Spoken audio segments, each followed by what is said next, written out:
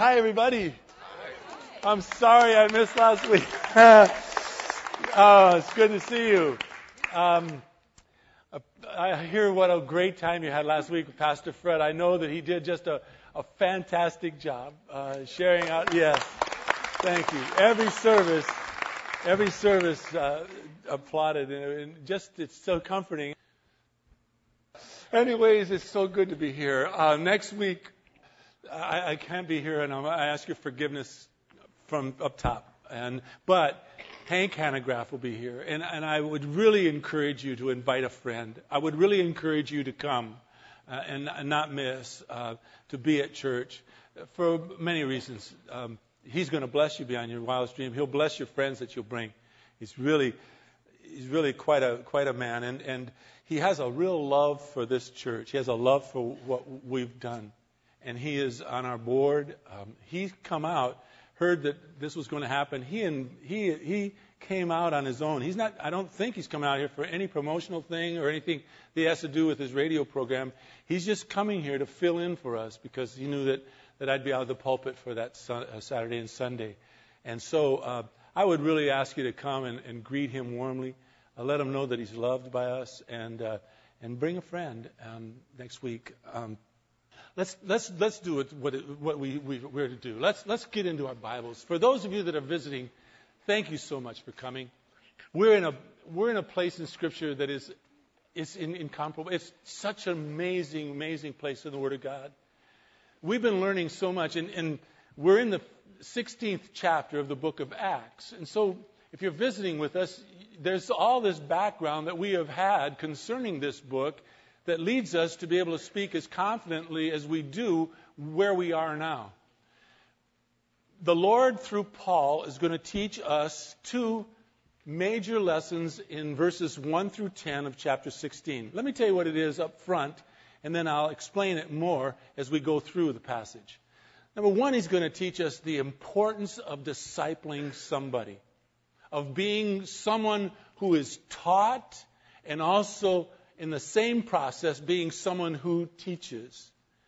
None of us are so inept, or shouldn't be, that we couldn't teach someone, because there is someone that needs to know that Jesus loves me. This I know because the Bible tells me so. And there's all of us. None of us are so smart or so far along in our walk with Christ that we can't be taught. And so Paul, we're going to see, is still a discipler of people, as is Barnabas. Second thing we're going to learn is that our circumstances should not stop us from seeing God's will in our life. You and I must know. We must. There's nowhere that I think you can verify this, but Paul had to be a very organized man. He had to have a plan. When he was going on his mission journey, when he said to Barnabas, let's go back and let's go visit the churches that we started and see how they're doing. Well, he had a purpose for doing that, as we're going to learn today. His purpose was he was going to take to those churches the decree that was set down by the apostles concerning chapter 15, where there was a couple of groups that said, listen, you cannot be saved unless you're circumcised. And I said to you, don't be misled. It wasn't circumcision so much that the problem was. The problem was their traditions, their religiosity, if you would. They wanted to hold on to their past, and so they were saying to the Gentiles that came to Christ, you too have to be circumcised like us, or you're not saved. So the apostles, as we learned in chapter 15, all gathered together, and they all came to agreement in one accord. No, you are all saved by the grace of the Lord Jesus Christ, and by He alone. Salvation comes through grace, God's unmerited favor. You all receive it the same way, whether you be Jew or Gentile. No matter who you are, we all receive salvation the same way. So Paul wanted to go with Barnabas to these places where they had been before, so they could pass along that decree to those people. Don't be misled. They're going to tell the people of the churches that they began. Salvation comes through grace. Don't let anyone come to you and say you have to have other traditions that are make you more a part of the family of God. And Paul had this plan of where he was going. As you're going to see, as we're going to read in a moment, the Lord stopped him. So much stopped him that in Asia, the Lord didn't even permit him to speak the gospel, which I found very interesting. And then he went from there to we'll read about it in a minute, Troas and other places. And each place they went, they were not permitted. And then the Lord allowed Paul to have a vision from a guy in Macedonia and said, come on to us, we need you. And it says in the 10th verse, as we're going to read in a moment, Paul immediately concluded that that's where he was supposed to be. And so our lesson is, number one, we're to be discipling of people. We're to be learning from people, and we're to be teaching people. Secondly, God's in control. And the sooner we learn that He is the one who leads our life, not us, saying, this is what I want to do, God, come on along. But rather we say, no, God, where do you want us to be? And we'll be happy to be content in that situation. The sooner we learn that, the better off we're going to be. Those are the two lessons that we're learning here. Now, would you please open your Bibles with me, please, to the 15th chapter. Actually, I know we're in the 16th, but I want to kind of go back over a little bit. The problem is, as we learned last time, a couple weeks ago, when we gathered together, that Paul and Barnabas had a split. And we learned 2 weeks ago, it was a sharp disagreement. If you remember, in chapter 15 and in verse 39, there arose such a sharp disagreement that they separated from one another. And what we learned was, we can come to disagree within the family of God. We can agree to disagree. There are certain things that you and I will never, ever, ever be able to solve concerning all that we know about salvation. We can't. The one thing that we will stand firm upon as a church is that salvation comes by grace in and through Jesus Christ and He alone. But some other things about pre-trib, post-trib, when the Lord's coming back, and all of those other things of Scripture that are still being wrestled by many people, there is no reason for you and I to separate from one another in disagreement over these things. We just need to agree to disagree about certain things, so that the family of God stays together. So Barnabas and Paul have this sharpest agreement, but they never lost their friendship nor fellowship with one another. The problem was Barnabas wanted to take John Mark with him. Remember? Look at verse 37 of chapter 15. Barnabas was desirous. Desirous means he was persistent. In other words, they were arguing over a good period of time. Barnabas says, let's take John Mark. I see something in this young man. Paul insisted no. Look at Paul says in verse 38. He's kept insisting, no, they should not take him along. He deserted them in Pamphylia. He had not gone with them to the work. You see, the situation is Paul knew that if he was going back to these places, he was going to go into places that were very, very dangerous. Could be even life-threatening. And there's no time to bring a guy along that wasn't committed to the whole purpose of what they were going to do. Plus, and this is my thought, you can just weigh this in your own heart. Plus, I believe Paul wanted to protect John Mark in a sense. Not quite ready to do what we're going to do. I can't take John Mark. So they split. And when they split up, ended up that Paul chose a guy named Silas. Silas was perfect for Paul. Show you why in a moment. And Barnabas took John Mark. In the process, Barnabas and John Mark go to Cyprus, where Barnabas was from. In the process, Barnabas, along with our Lord, make a spiritual man out of John Mark. So much so that in his later life, Paul, when he was in desperate need, in 2 Timothy chapter 4, 2 Timothy 4:11, Paul calls for John Mark, saying, bring me John Mark, for he is useful for me for service. So Barnabas discipled John Mark and helped by the grace of God to turn John Mark into a spiritual man of God. And all of us ought to aspire to that. I'm not sure when I read this which is better before the Lord. In other words, to make a younger person useful or to become a person who is useful. And after thinking about it and trying to contemplate, I believe it is both. I believe that you and I are always on a journey of learning and being and teaching. It is a part of us as we grow in Christ. I know that I can remember almost all the people that helped me along this journey that I've had these years of in ministry. And I think upon them with great joy in my heart. And my hope is that when they hear about or think about me, that they are joyful that I have continued in the faith. I know when I see you doing what you do here at this church, all of you that have a part and minister to some degree or another, I cannot tell you how much I love you. I cannot tell you how much it blesses my heart to watch you. Now let's read what happens in Paul's life and Silas's life as they go towards their new mission field. The second missionary journey of Paul begins here. Acts chapter 16 and verse 1. Paul came, also to Derbe and Lystra. And behold, a certain disciple was there named Timothy, the son of a Jewish woman who was a believer, but his father was a Greek. And he was well spoken of by the brethren who were in Lystra and Iconium. Paul wanted this man to go with him, Timothy. And he took him and circumcised him because of the Jews who were in those parts, for they all knew that his father was a Greek. That's important. We're going to come back on that. Verse 4. Now, while they were passing through the cities, they were delivering the decrees which had been decided upon by the apostles and the elders who were in Jerusalem for them to observe. So, verse 5, it says the churches were being strengthened in the faith and were increasing in number daily. Verse 6, and they passed through Phrygian and Galatian region, having been forbidden by the Holy Spirit to speak the word in Asia.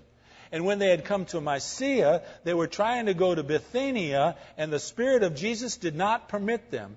Passing by Mysia, they came down to Troas, and a vision appeared to Paul in the night. And a certain man of Macedonia was standing and appealing to Paul, saying, Come over to Macedonia and help us. And when he had seen the vision, immediately we sought to go to Macedonia, concluding that God had called us to preach the gospel to them. If you'll note from verses 6, 7, 8, and 9, Paul was stopped in what was his plan of where he thought he would go to minister the gospel. And in each case, he was not permitted to do what he wanted to do. In neither of those cases do you see Paul fighting against or arguing against the Lord. No, he waits upon God's call, and it finally comes when he goes to Troas. And it wasn't in Troas, but it was there in Troas where he had this vision to go to Macedonia. And there he went, and there he ministered. Now, I want to show you in a moment why Silas was perfect for Paul, and John Mark would not have been. Let's pray first, though, please. Father, do open up our eyes, our hearts, and our minds, that we might behold wonderful things from your most precious Bible, your law, the words that we read that come from your heart to our hearts, things that are given to us so that we might become men and women who walk more closely with you and understand more about you. And Father, for us to really contemplate that, to understand that this is not just some message that some speaker has contrived or thought through and made up, but Father, these are hopefully your words. I pray that you would take me and move me aside. Allow your words that are written here in this particular chapter, allow your words to minister to our hearts. May we, by the grace of God, Father, each and every single one of us, may we see your heart speaking to us as people, that we might become conformed into the image of your most precious Son. Lord, thank you for the pleasure, the privilege of knowing you through your Son, Jesus Christ. You have given us that as orders, a decree, if you would, that faith comes through grace of your Son, Jesus Christ, and He alone. Thank you, Father, that you've made that crystal clear. Help those that wrestle over the fact that it's very narrow-minded. Help those that wrestle over the fact that it seems that seems so bigoted. I mean, there must be many ways to God. And yet, Father, you've made it clear there are not. There is but one way. So may we understand that as clearly as we possibly can, Father. And once we understand that, may we then be the people that you've called us to be. Students and teachers waiting upon your will. In Jesus' most precious name we ask, Father. Amen. Okay, I can't wait to get into this. Silas. Silas was custom made for Paul. 3 reasons. 3 critical reasons. Number 1, look back at chapter 15 with me just for a moment at verse 32. We find out in verse 32 of chapter 15 that Judas and Silas the fellow who's now with Paul, also being prophets themselves, encouraged and strengthened the brethren with lengthy messages. That Silas was a prophet, being able to proclaim and teach the Word of God was critical for Paul. Because Paul was going to the churches, to the people that they kind of planted churches in these communities that were dangerous for Paul to go back to. Paul needed someone who was able to, alongside with him, to teach people the truth of the decrees that have just been passed down. That faith came through grace, grace in Christ, and He alone. Grace is God's unmerited favor. You don't deserve it. I don't deserve it. Nobody deserves it. But by faith, we receive salvation through grace in His Son, Jesus Christ. Paul needed a prophet, a teacher, to go alongside of him to teach these words. Secondly, Silas was a Jew.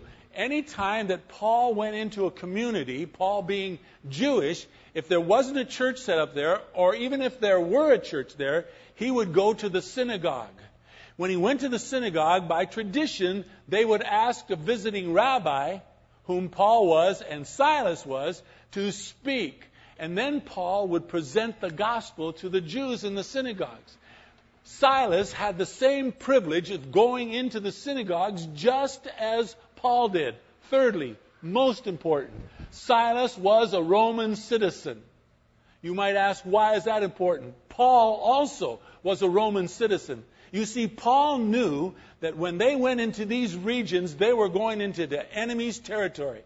And they needed to have this citizenship of being Romans. Let me prove it to you. Look at chapter 16. We'll get to it in a week or two. And look at verse 37.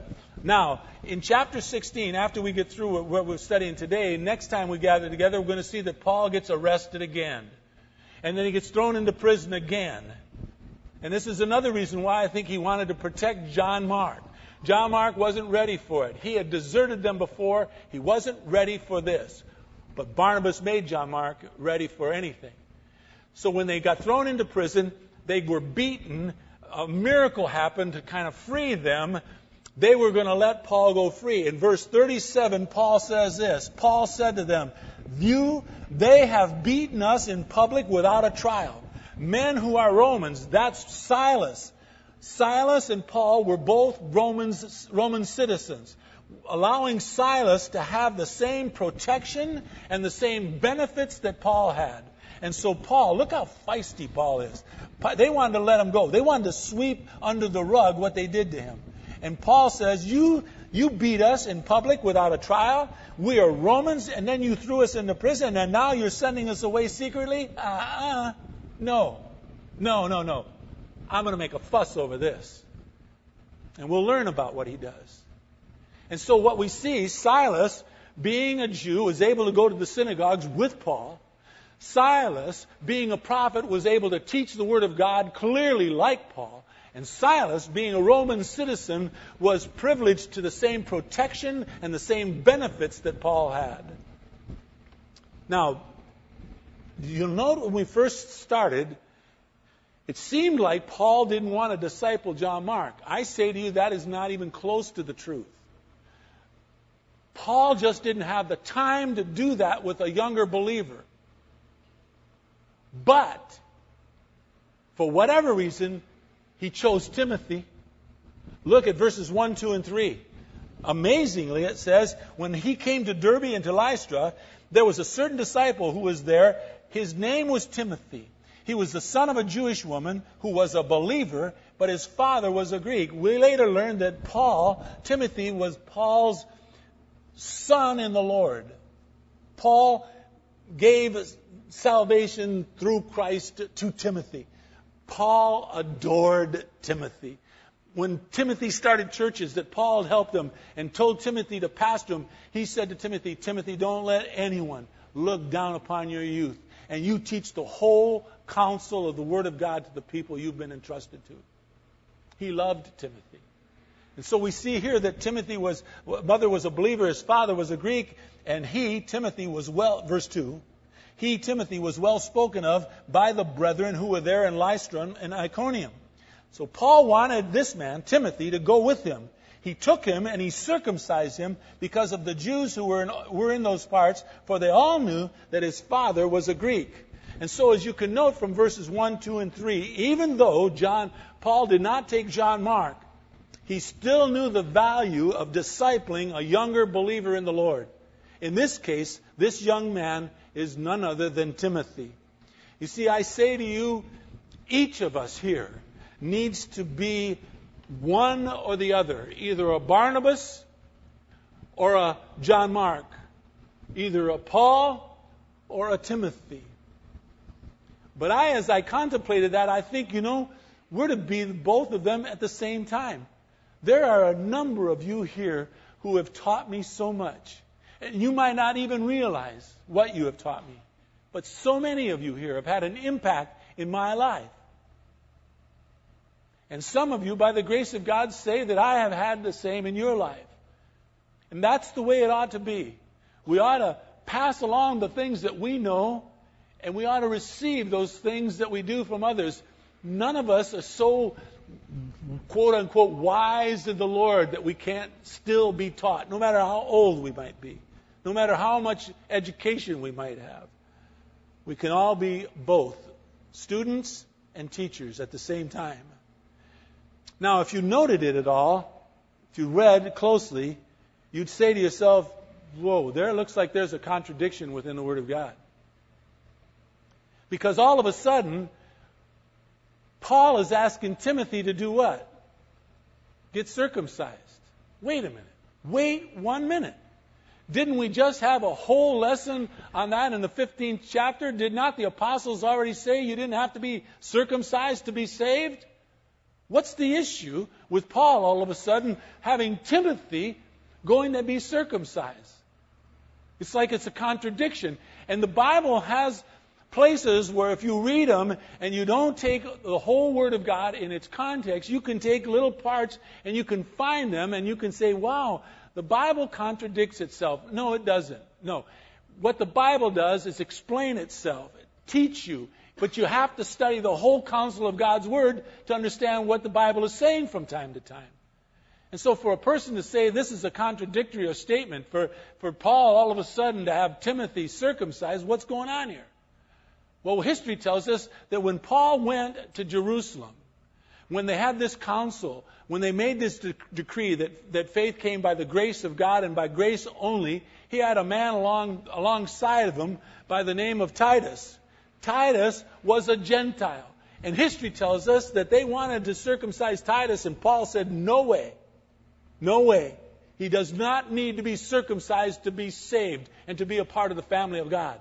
But you don't find that Paul has taken Titus on a missionary journey with him. But all of a sudden, Paul falls in love with this young man named Timothy. He saw something in Timothy.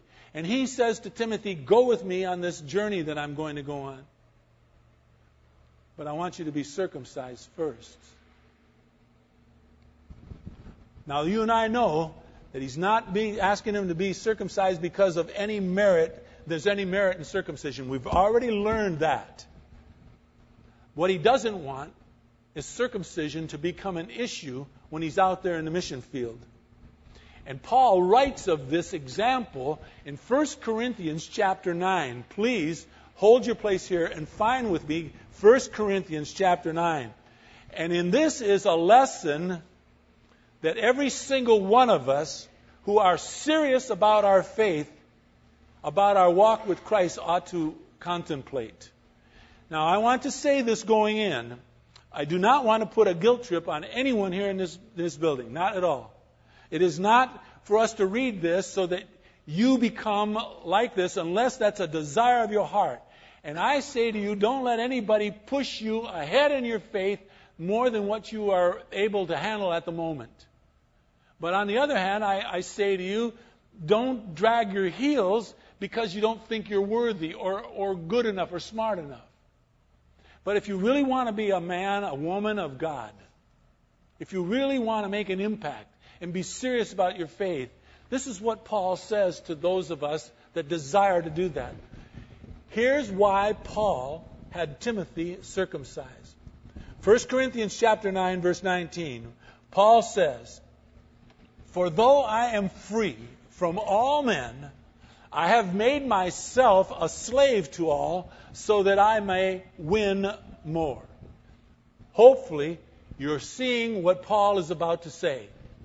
He is saying, I am free from all of you. I can do as I wish. But because of you, I have made myself a slave to you. Actually, because of Christ might be a better way of saying that. I've made myself a slave to you.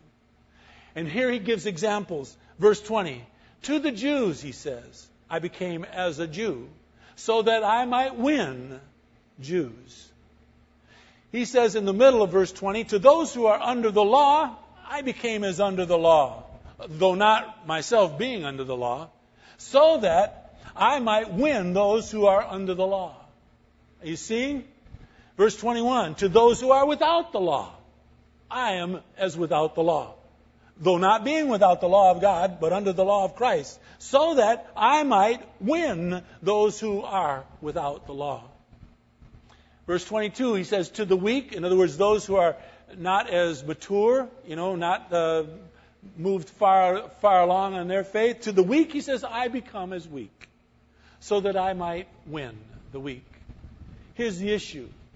Verse 22, the middle of it. He says, I have become all things to all men, so that I may by all means save some. That's why he had Timothy circumcised. Not that Timothy had to be circumcised to be saved. No, he had Timothy circumcised because they knew he came from a Greek background. They knew that, Paul knew that they might go into places and come into incidences that needed for Timothy to be a man who was circumcised. Don't know why, but Paul made that distinction. So Paul says in verse 23, I do all things. In other words, I do all that I do for the sake of the gospel, so that I may become a fellow partaker of it. Paul and those who traveled with Paul did whatever it took to win people to Christ. And that is an issue, folks. Why John Mark, Paul didn't feel like he was ready to go along with him. John Mark, Paul felt, was not determined enough within his heart to do whatever it took to win people to Christ. And Paul did not want, on this particular journey, to take along someone. And I don't think by any stretch of the imagination did he not love John Mark, but he didn't want to take someone along that he didn't feel like he could trust, because he knew they were going into deep, deep waters. And so he took Silas. And when he's something in Timothy's life, something about Timothy, Paul saw that he says, I'll take Timothy too. And he built into Timothy's life kind of exactly what I'm saying that we all should do. Be people who build into someone's life or be built by them. But what Paul is saying here in 1 Corinthians chapter 9, verses 19 to 23 is this, plain and simple. He's asking the question, are you and I, are we willing to become that person who is willing to do whatever it takes for the sake of the gospel? And the more people that we can produce out of our church, the more people that we can produce in and through our lives that have that attitude, the more people will get saved. the more people will come to Christ, the more people will not have to experience the horror of hell and be given eternal life. And so I say to you, it's not necessarily an easy road, but it is a road wonderfully traveled if you'll go on it. But it is a road that you must determine. Don't say, yeah, I want that, count me in, and not be willing, because sometimes it's difficult. It's the little things. Some 30 years ago, when my wife and I began ministry, we decided that we would not do certain things around certain people because they might not be able to handle it. And so we tried to become all things to all people, so but by the grace of God, we might win some to Christ. I'll give you a silly example, but it's pure and it's true. Remember back on the hill, we had those hoedowns, and who was it? The Sanchez's made. We had a chili stuff to cook up, and then they had a hoedown and square dancing. Yeah, and there were some people in the church that said we shouldn't do it because we shouldn't dance. You did or no? You. Okay, I didn't think you did. But anyways, it doesn't matter. It doesn't matter because it's not arguable. Let's agree to disagree. But I love dancing with my wife, and I would have loved to participate in it. So I go to this thing. I went to it. I was even advised. I was young at the church as a pastor, and I was advised by some of the people that have been in church a long time, don't go, you're going to get yourself in trouble. Some people aren't going to like to see the pastor at a place where they're dancing. And I said, I'm going. I love chili. I'm going to go. They're making chili cook-off. I'm going. So I go, but I didn't dance. Didn't dance with my wife. But I'll tell you this. There's times at home, and I'll hear some music. I'll go grab Kay, whatever she might be doing, and we just dance around that house. I love dancing with my wife. And there's some places that I won't dance with her. Not because I don't want to dance with her, but because I don't want some people to stumble. I don't want some people to misconstrue and see the pastor dancing of all things. It's such a small thing, but Kay and I decided long ago in our marriage and in our lives there would be certain things that we just couldn't and wouldn't do around certain people because we didn't want to cause them to stumble. It's a great life to live if you're willing to do it. There's no more greater joy than to see people come to Christ. So, that's that. That's why Timothy was circumcised. Nothing to do with salvation. Didn't win him any brownie points. It's just that Paul wanted someone there that, regardless of their circumstances, he could pass every test possible. Timothy could. Now, what is their ministry? This is key. Look at verse 4. They were to go on this mission journey while they were passing through the cities, verse 4. They were delivering the decrees which had been decided upon by the apostles and the elders who were in Jerusalem, back in chapter 15, for them, the churches that Paul and Silas and now Timothy are visiting, for them to observe. They had the responsibility, Paul did, and Silas did.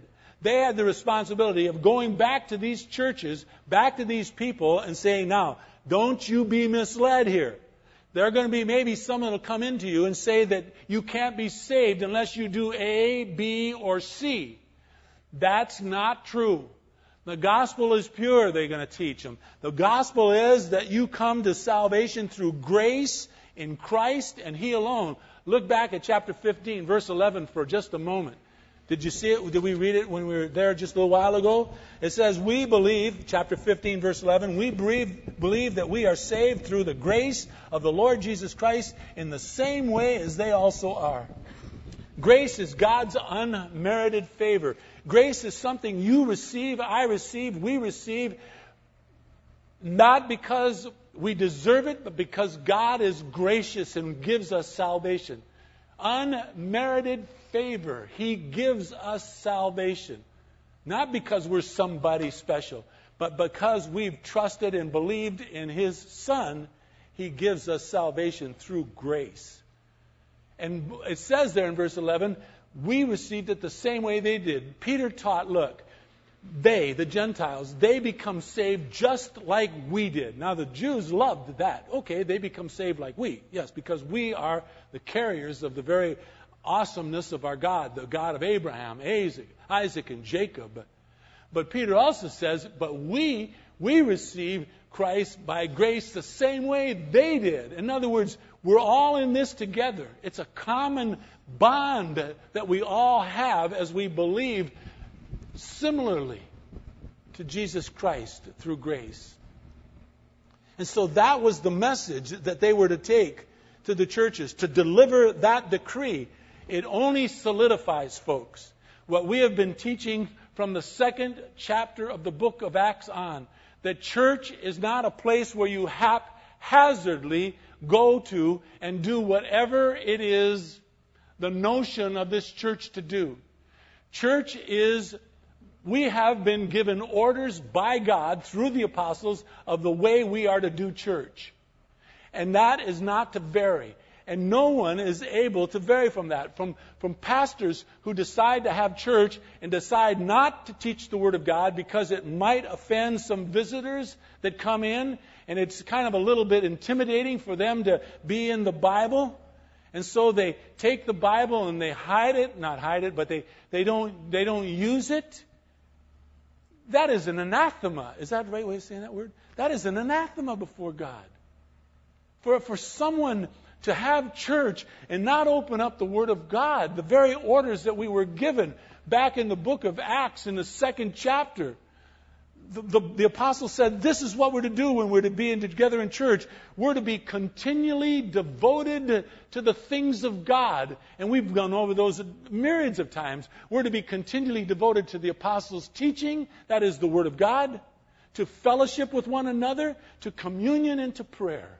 Those are the things that we're to be devoted to. That's what the church is to do. And so when Paul went to these churches that he established in these regions, he taught them the decrees that had come down from the elders. Church is not a haphazard thing that we just do, just gather together and try to feel good about one another. Church is a place that we go to, that we study the apostles' teachings. We study the very Word of God that has been given to us.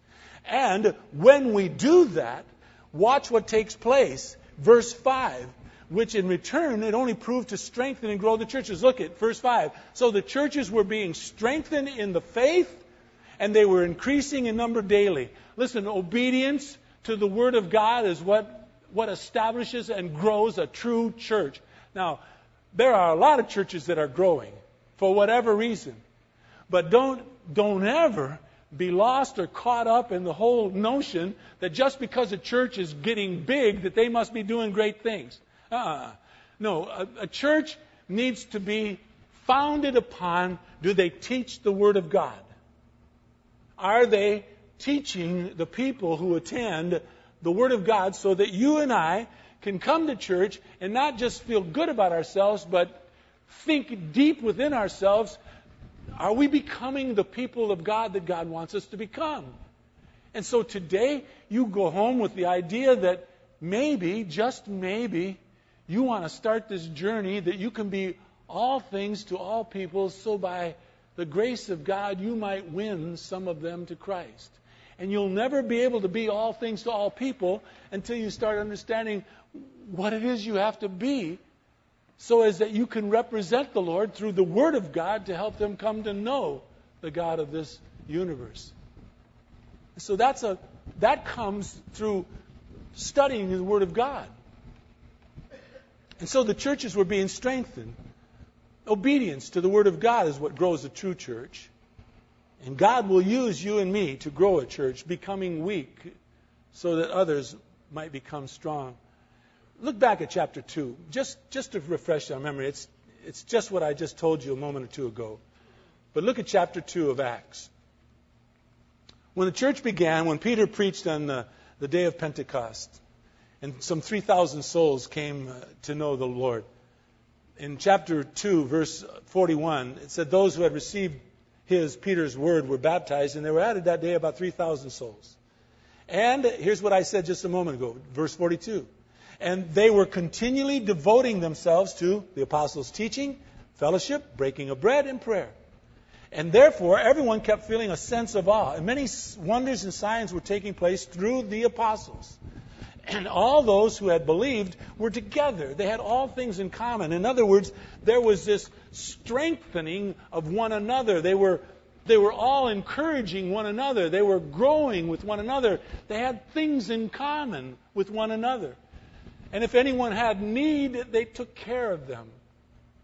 And then it says in verse 47, they were praising God. They were having favor with all the people. And we said that back when we studied chapter 2. All the people didn't mean all the believers. All the people meant the whole community. Saw something special about this church, these group of people. And because of that, the last half of verse 47 says the Lord God Himself was adding to their number day by day those who were being saved. And if you think back at what just took place when Paul strengthened the churches back in chapter 16 and verse 5, it says they were being strengthened in the faith and they were increasing in number daily. That's what God does when we are obedient to His Word, when we believe His Word for what it is. Now, the next 5 minutes, I want us to note how Paul handled his circumstances from verses 6 to 10. Like most of us, it is my deep conviction, and I don't know this for a fact, but I believe Paul was a very disciplined man. Just by the way he says, remember, I box and I run in such a way. I mean, he was a disciplined person. And I don't believe by any stretch of the imagination that he didn't have a game plan when he started on this missionary journey of where he was going to do and what he was going to try and do in each place he went to. But all of a sudden, he starts on this journey, and step by step, he gets stopped dead in his tracks. Look at verse 6 of Acts chapter 16. It says, they passed through the Phrygian and Galatian regions, having been forbidden by the Holy Spirit to speak the word in Asia. I thought to myself, wait a minute. Doesn't God want everybody to know the Lord? Why would He forbid them to speak? Well, God had a plan for Paul. God had a specific plan for Paul and Silas. And so He forbade them to speak in these communities. And so Paul says, okay. Verse 7, then when they had come to Mysia, they were trying to go to Bithynia, and the Spirit of the Lord did not permit them. They didn't permit them to go there. And so instead of Paul saying, wait 1 minute, I've got a plan here. Let me finish my plan here in this community, and then I'll go wherever it is you want me to go. Paul does not stop there. He goes on. He says to himself, okay. So it says in verse 7, when he come to Mysia, they were trying, well, I already read that. Jesus didn't permit them to speak. And then verse 8, passing through Mysia, they came down to Troas. And then in Troas, the Lord still didn't allow Paul to do anything. But in a vision, in Troas, a vision appeared to Paul, a certain man from Macedonia, standing and appealing to him, saying, come over to Macedonia and help us. Verse 10. When Paul saw that, when he had seen the vision, it says in verse 10, immediately he sought to go to Macedonia, concluding that God called him to preach the gospel there. Unlike so many of us, Paul does not question God's call upon his life, but only takes the disappointments. And I believe with all my heart, verses 6, 7, 8, and 9 were a great disappointment for Paul. Because to travel in those days was not an easy thing. And so for them to go to this place and not be permitted to present the gospel, and then pack up and go to this other place and not be permitted there, and to pack up and go to another place and there to get a vision so that he can go to another place, had to frustrate Paul to the nth degree if he was walking in his own spirit. But most of the problems that you and I have, that we have today, is that we think our plan is God's plan. And so we have this plan that we have for our lives, and we say to God, come along, God, and bless me in this plan that I am doing. And when He stops us, we maybe become angry or impatient when He doesn't answer our call the way we see it should happen. If you'll learn anything about this message at all, it is this, Christian. This life is not all about you and me. This life that you and I lead is all about God. And He will lead us as He sees fit. There's a couple of verses I've asked people to memorize. It's in 1 Peter 5, 6, and 7. It says, humble yourselves under the mighty hand of God, and He will exalt you at the proper time. Cast all your cares upon Him, because He cares for you. You see, God has His hand all over you. There is not a person on this earth that God doesn't have His hands all over him. Let me give you an example that you'll be able to relate to. Do you remember when Paul, before Paul was Paul, when he was Saul? Remember when he was on the road to Damascus?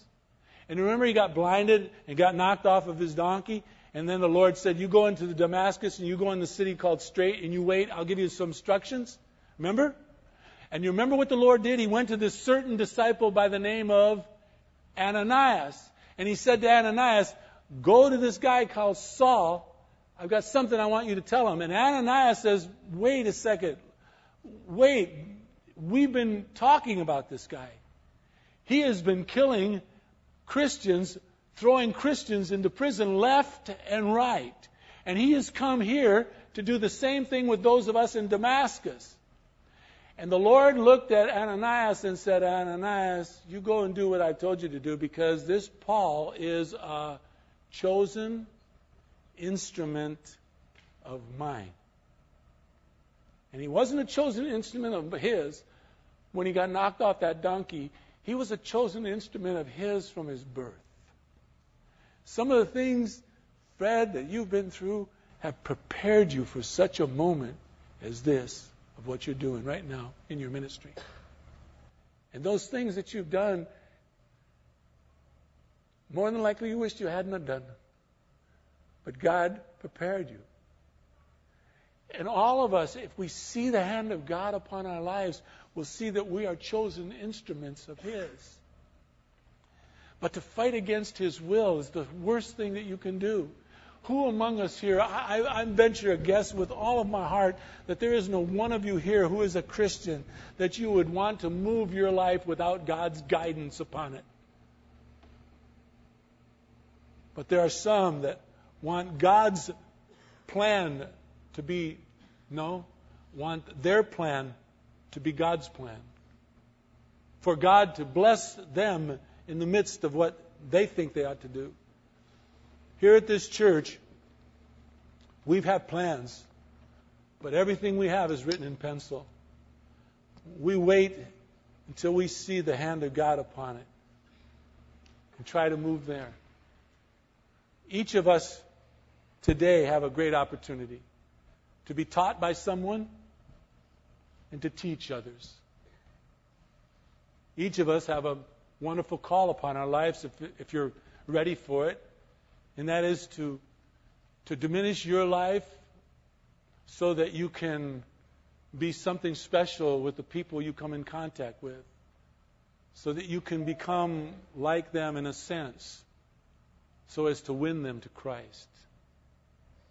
Each of us, maybe, are waiting upon God and wondering why He's not answering what we want. And I am here to say to you, perhaps what you want is not what God wants for you. And that's why He's not answering it yet. Humble yourself under His mighty hand. He'll exalt you at the proper time. In the meantime, cast all your cares upon Him, because He truly does love and care for you. He truly does. Let's close. Father, thank you so much